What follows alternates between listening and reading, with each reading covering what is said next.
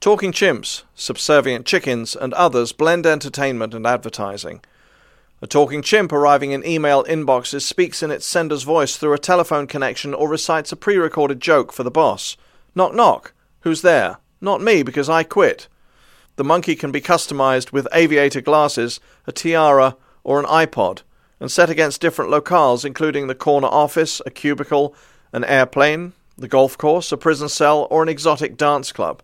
Say hello to the Monkey Mail, which is among the latest viral marketing campaigns that blend advertisement and entertainment across informal consumer networks, and doing it with great success, according to CareerBuilder, the job search firm behind this ad, which claims that more than 18 million of its monkey mails have made their way across the internet. Another corporate-initiated viral ad offers a version of the cartoon opening of The Simpsons shot with live actors, produced for the British Sky Broadcasting Television Network. Burger King sponsors a subservient chicken site where viewers can type in commands to a person in a bizarre chicken suit with red garters. The chicken will do a cartwheel, sing, fall, jump, and even drop to its knees and pray. This chicken has standards, however. If asked to strip, it marches forward and wags a finger at the requester.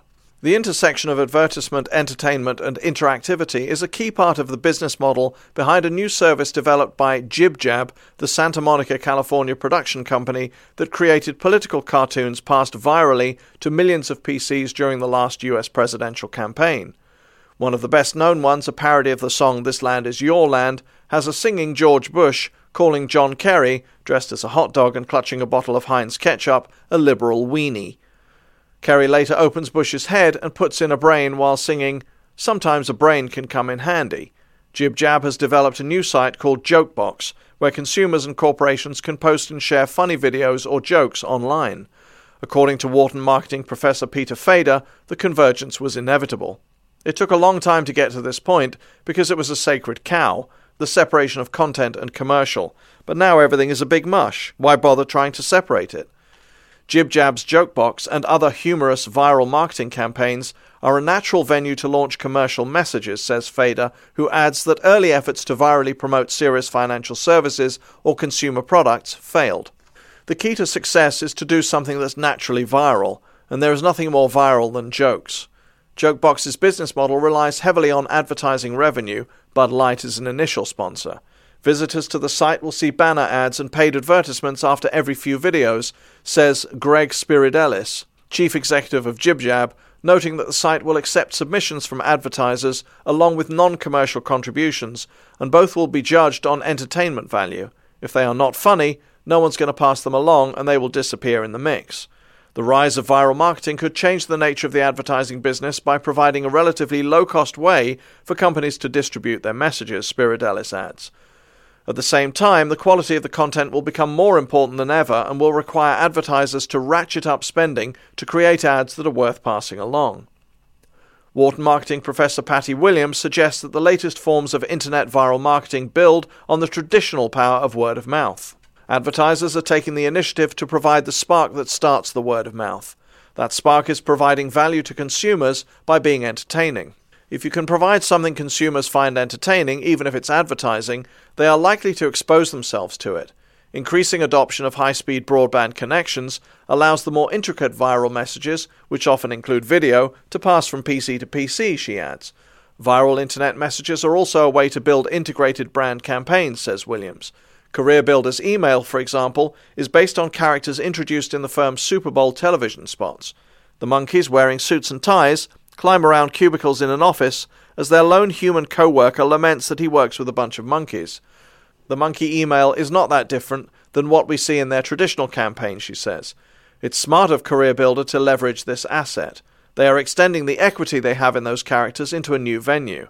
As for Burger King's Subservient Chicken, she says the viral campaign enhanced Burger King's push to present itself as an edgier brand, one that the company hopes will appeal to men between the ages of 18 and 24. Going for stealth. According to Kendall Whitehouse, Senior Director of Information Technology at Wharton, internet viral campaigns are part of advertising's evolution. In the years following World War II, advertisers were successful in reaching consumers through mass media, including television and magazines. Now, with cable television, TiVo, and the fragmentation of advertising markets because of the internet, companies are turning to alternative sources to get their messages out. The problem is, how do they find a business model that's successful in this user-selectable content universe, says Whitehouse. It will be interesting to see which of these schemes are durable, which are scalable, and which are one-shots. While the subservient chicken may have been clever, he says, it is not clear that quirkiness alone is a sustainable model. If this kind of thing becomes standard operating procedure, then it loses its impact, Whitehouse notes. That's part of the danger here. It's great while it works, you can get more visibility than you might get from doing the same old thing, but it really is an interim strategy until more durable business models emerge. Another dilemma for viral marketers attempting to meld entertainment with a message is how blatant or discreet they should be in pushing their brand. Some of these are almost stealth campaigns, says Whitehouse. A technique a number of companies have employed is to do something clever and subtle because people will be more inclined to pass it along when it's not a blatant product pitch. Art, not advertising.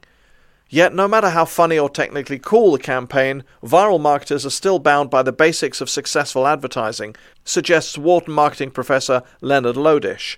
The most important thing is, first, to have a product or service that will satisfy and delight, and make people want to talk about it with their friends. Lodish says some campaigns add incentives to consumers to talk about a product by providing awards or prizes if they refer others. Viral campaigns that direct consumers back to an advertiser's own website, he adds, may not spread as far as a pure viral campaign. However, that strategy could provide the beginnings of a two-way communication between the company and interested consumers that could be valuable to both.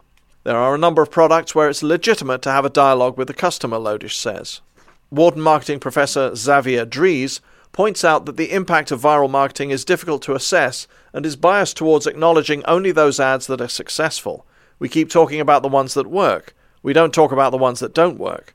By definition, when a viral campaign doesn't work, nobody knows it ever existed. Dries also notes that developing a viral campaign to spin a message off onto the internet through chat rooms and discussion boards can be labor-intensive and scattershot, whereas television and print media can provide advertisers with data about the size and demographic makeup of their audience. I can put an ad on CSI Miami and know who I'm going to get, and I know when I'm going to get them. Viral marketing can also quickly slip out of an advertiser's control, adds Dries. It is impossible to know who will receive viral ads from friends or what the context is. For example, Career Builder does not know what its monkey mails are going to say, so there is a bit of a risk to it. To address the issue of effective measurement, the Advertising Research Foundation is about to embark on a pilot project to evaluate consumer engagement in advertising. The project will be designed to develop new standards to evaluate the success of innovative forms of advertising, including viral campaigns, across all forms of media.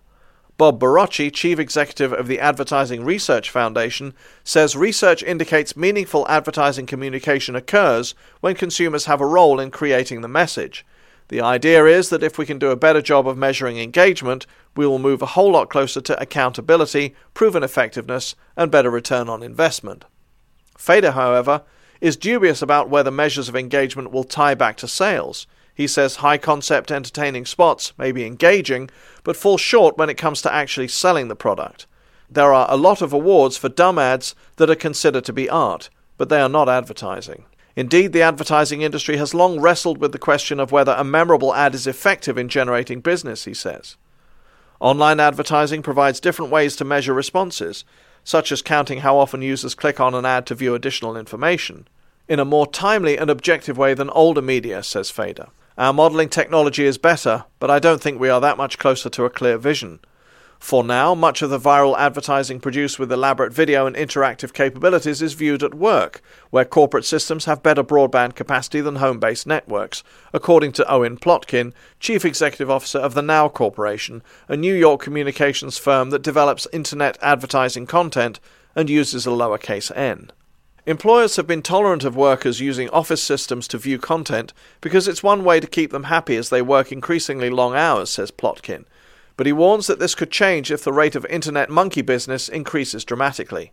People are working longer hours than ever before, so it's only right to let them balance that with emailing their friends. But if they are just surfing the web and sharing silly movie clips and chatting on AIM, AOL Instant Messenger, all day, I wouldn't be surprised if we are reaching a point where a happy employee is becoming less productive. Plotkin said the promise of new interactive viral communications goes beyond product promotion and could have a deeper impact on society. Traditionally, only wealthy people owned television stations or publications and had access to media outlets for their own views.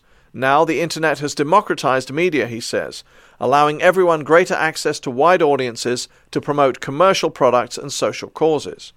Basketball courts and free cakes.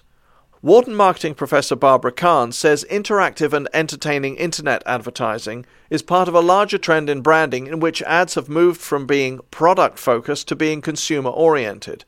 Experience is now part of the equation. The idea is that it is not enough to focus on the benefit to the consumer, you have to provide an experience. As an example, Kahn points to Nike Town, the shoe manufacturer's retail chain that features basketball courts in many of its locations. It wasn't enough to buy the shoe, you had to play basketball in the shoe in the store, says Kahn. Another example is a child's birthday cake.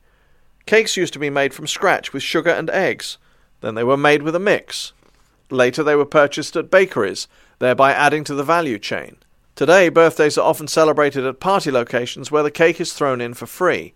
Now the birthday is the whole experience around the cake, and it's no longer about the cake. The focus, Kahn says, has become more on the total experience that wraps around the product. We see it in retail, so it makes sense that we are seeing it in promotion.